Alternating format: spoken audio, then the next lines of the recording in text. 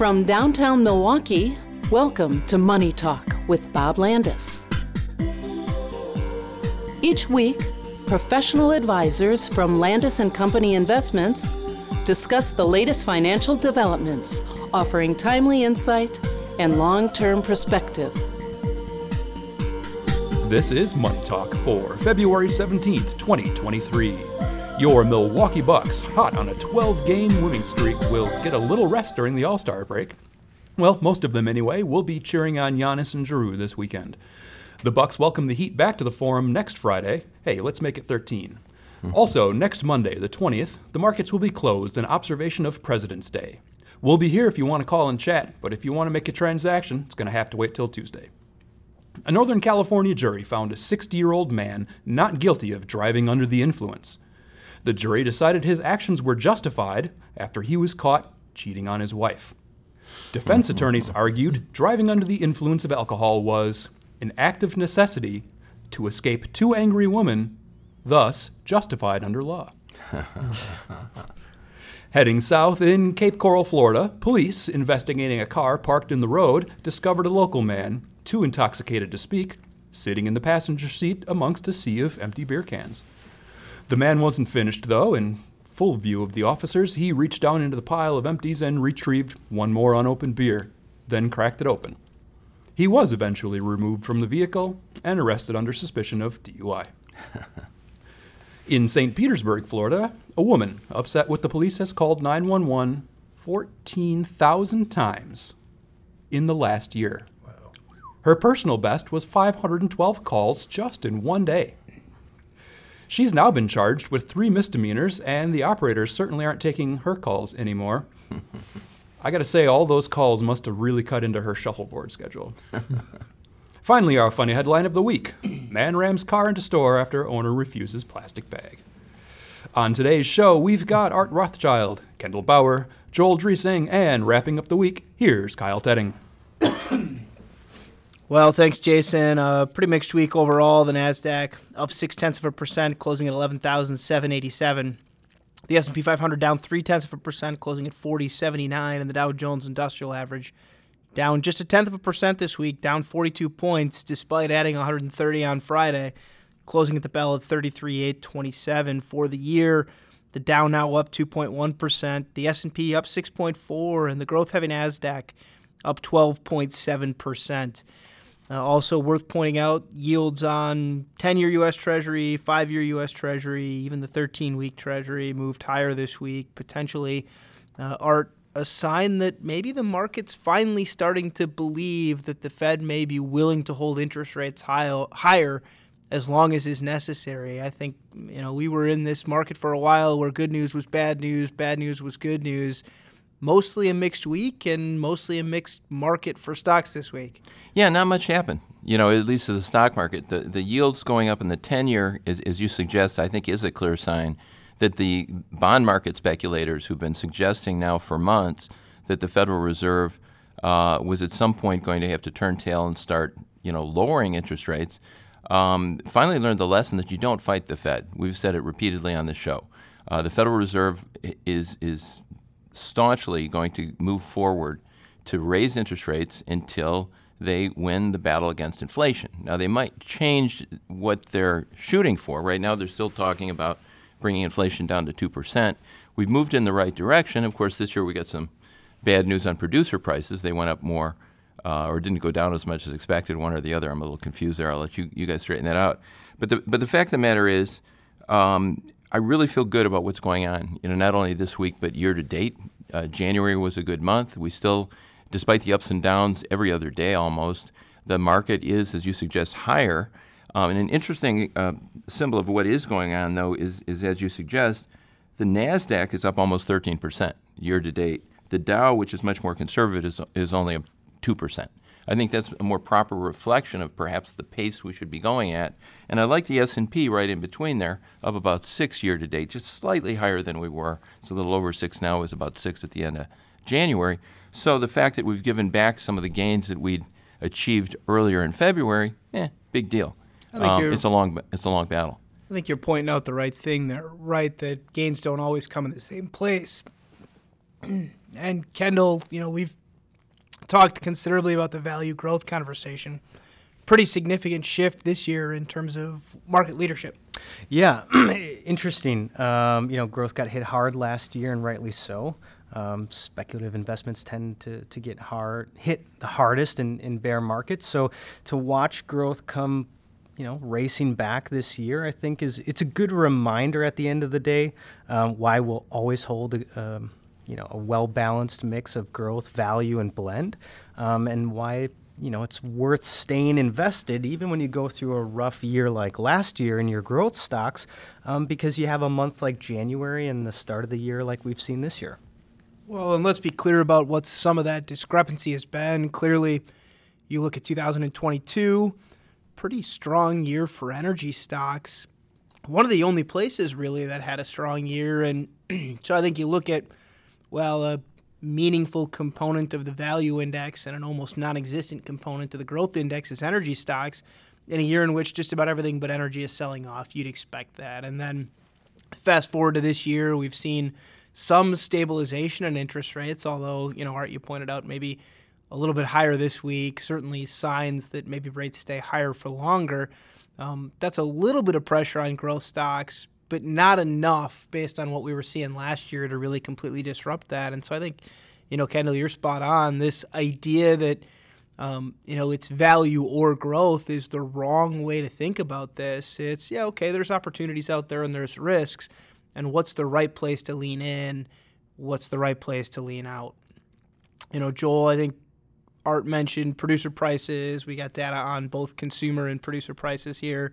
And signs that while it's better than it was, we still have a ways to go. That's right, Kyle. I mean, you look at Consumer Price Index, which is the biggest measure that we have of inflation, and that was 6.4% from year to year in January. And that's down from 6.5% the month before. So, it's some improvement. As Art said, it's going in the right direction. But it's such a long way away yet from the Fed's target long-term of 2%. Again, putting it in perspective, we were at 9.1% in June. So it's come down a long way. Right direction, but still it's a long way to go. And producer prices are more the wholesale inflation, and that was up on a monthly basis in January. Year to year, again, just like the Consumer Price Index, it was down a smidge from the month before, so in the right direction. But there are, when you dig below the surface, there are numbers in there that suggest that the progress that's being made in lowering inflation is starting to slow. Well, and I think it's clear when you look at the earnings numbers from the fourth quarter, and in particular, the discrepancy between S&P 500 earnings, which from a fourth quarter perspective, we're going to see a decline of probably around 2.8 to 3% for S&P 500 companies, maybe another couple of quarters of decline baked in. But from a revenue perspective, right, for what do sales look like versus what do the earnings on those sales look like, revenue actually grew, almost 5.5% in the fourth quarter. We got about 20% of earnings season still to go here, so a little bit left. But I think it's pretty clear at least what the direction of that is. And so, as we look at kind of this pricing issue, it's clear that, the input costs have been part of the problem eating away at earnings. As we finally start to see that come under control, and whether that's this quarter or next quarter, it's not really a question of if, it's more a question of when we finally get there. That becomes less of a headwind for earnings. And as you look later into this year, forecasts start to look pretty strong. So I guess the kind of point there is, the concern is slowing economic growth slows earnings growth. Well, we're already in a slow earnings growth environment. We have been for a little while. We're likely to be there for a little while longer. But a reminder that stocks are forward-looking and looking to the growth that's likely to come later this year. And Anna, the investors have looked past the fact that the earnings estimates, the less companies reported better earnings than typically report better earnings than what the analysts forecast. And so despite the fact that we're seeing declining earnings, as you've indicated, stocks are higher. And so that tells you that the stock market, as a leading indicator, is suggesting, as you just suggested, that things look brighter in the future, which is very positive, I think, for what could transpire over the course of the rest of the year. Kendall, we get a lot of questions from clients on, okay, when's the recession going to be here? Everybody assumes that it's the next shoe to drop. And I think for a while on the podcast, we've talked about how it's certainly a possibility, but it appears, at least based on the strength that's out there in the economy right now, that whatever recession we see could be fairly short-lived, fairly shallow. It doesn't mean it's not going to hurt. It doesn't mean that there aren't going to be people that are impacted. But an interesting article from the Wall Street Journal this week talking about how the recession word may not be the right R word. They're calling it a rich session. When you look at where some of the pain has come so far, it's come in higher paying jobs. It's come in the tech sector. It's come in areas of the world where in the past they may have been a little more insulated, but based on some of what was going on the past couple of years, we're seeing a little more shakeup. Yeah, I think anecdotally, I'm sure if you are somebody that was laid off from one of the tech companies, it sure feels like we're in a recession. But important to look at tech relative to the rest of the job market. Tech did a lot of over-hiring, which I think is pretty clear now the last few years. And so they have laid off quite a few workers. But when you look at it from the perspective of how many they hired, it's understandable to see them starting to trim some of the fat. So I think you got to be careful when saying or saying, hey, we're in a recession because I lost my job, right? Or this industry has laid off people, because sometimes it can feel like we're in the midst of recession depending on the industry in which you work in. Yeah, and of course, I think important to point out that the labor market as a whole actually still looks quite strong. And so, 12,000 people being laid off here, 15,000 being laid off there, those are massive numbers, meaningful impact on the lives of those workers. But, and not to minimize, but I think a reminder that in particular for some of those lower paying jobs out there, there's plenty of openings, and we've got a shortage of workers for the jobs that are available. And so if what you're concerned about is, can the economy, can consumers continue to spend at the rate they're spending at? Well, the bulk of consumption takes place in those middle income and lower earners. And I think it's clear that they continue to have a pretty solid foundation in terms of labor market. And so if these types of layoffs we're seeing right now are indicative of recession, if the pain that we're seeing in technology and some communication services stocks are indicative of some kind of economic slowdown, probably looks a little different than some of the other ones we've talked about in the past. And I think that was the point of the article is, hey, maybe buying, stock in Louis Vuitton or Coach might not be the place you want to go. Maybe the stuff you want to own for the next few months is some higher or more defensive businesses, whether it's buying Campbell's Soup or buying those stocks that people are going to buy whether they've got an extra dollar or not to spend. So I think that's kind of the take for me right now is, yeah, economic slowing is certainly in the cards. It's intentional. It's what the Fed is trying to accomplish. And yet there are some areas that continue to look pretty attractive based on the broad economic strength. And Kyle, I think getting back to what Art was talking about before about not fighting the Fed, I think that to the degree that the markets have been fighting the Fed, that they've been second-guessing the Fed and saying, hey, wait a minute, you're not really going to keep raising rates. Hey, wait a minute, you're going to lower rates later in the year, that's to the degree that that's been, fueling some optimism, some exuberance. I think that's actually been hurting what the Fed's been trying to do as far as slowing the economy because consumers feel more optimistic. There's that wealth effect of watching stocks go up and feeling that they're not that bad off. And even those tech workers, a lot of them, more so than lower income, more middle class, more middle educated workers have severance. So all these layoff announcements isn't really going to result in a lot of economic bloodletting. So the point I'm trying to make is that there's this sort of we talk about a wage price spiral as far as inflation. There's almost this exuberance spiral of getting so optimistic that it feeds the market rallies, and that's sending more people to the stores spending. Yeah, and those people are getting jobs faster than probably ever before in history. The so tech these are workers. highly skilled people. The studies are suggesting they're getting jobs right away.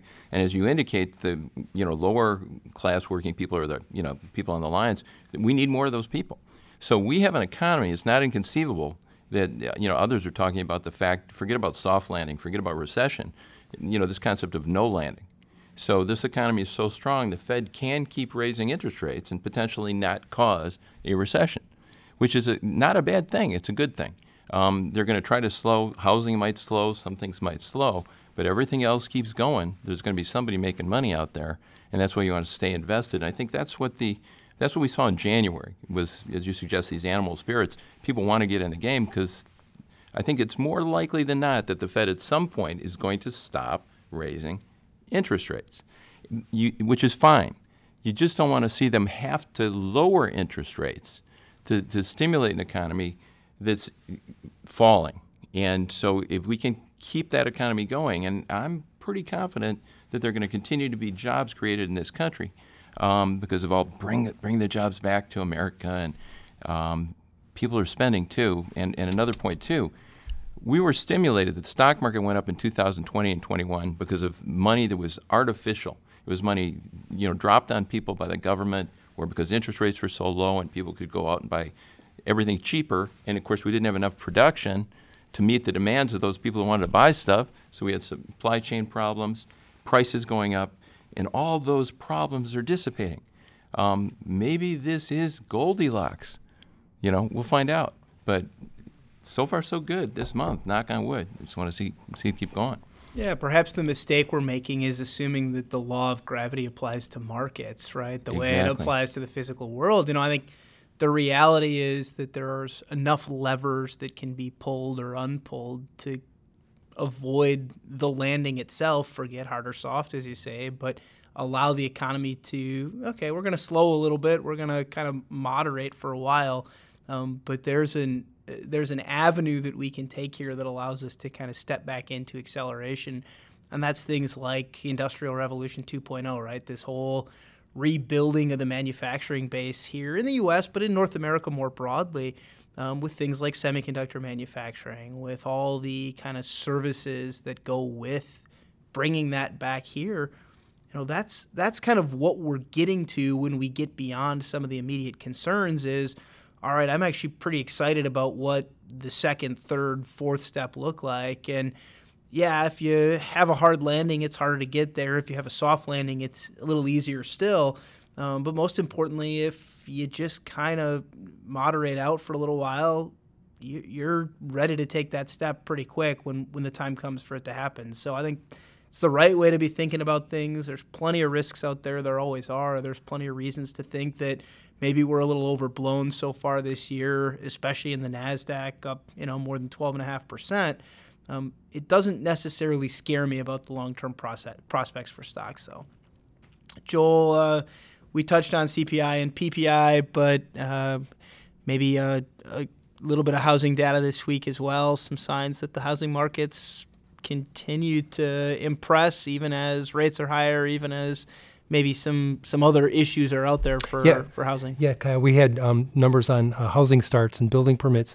And there I tend to look at the single family because that's the predominant market, and it's the better indicator of housing overall. But so for single family houses, for building permits, it's been down 11 months in a row.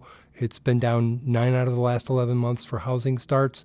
At the same time, though, the pipeline is still pretty full. We're still near the record number of houses that are under construction. So even though with higher mortgage rates, the appetite, the demand for housing, for new housing is going down, the number of houses that are out there being built is still, like I say, at record levels in, data that go back to 1970. So there's another reason to be encouraged about a soft landing or no sort of a landing, no recession, of the fact that there are jobs out there, that there are projects that are yet to be done.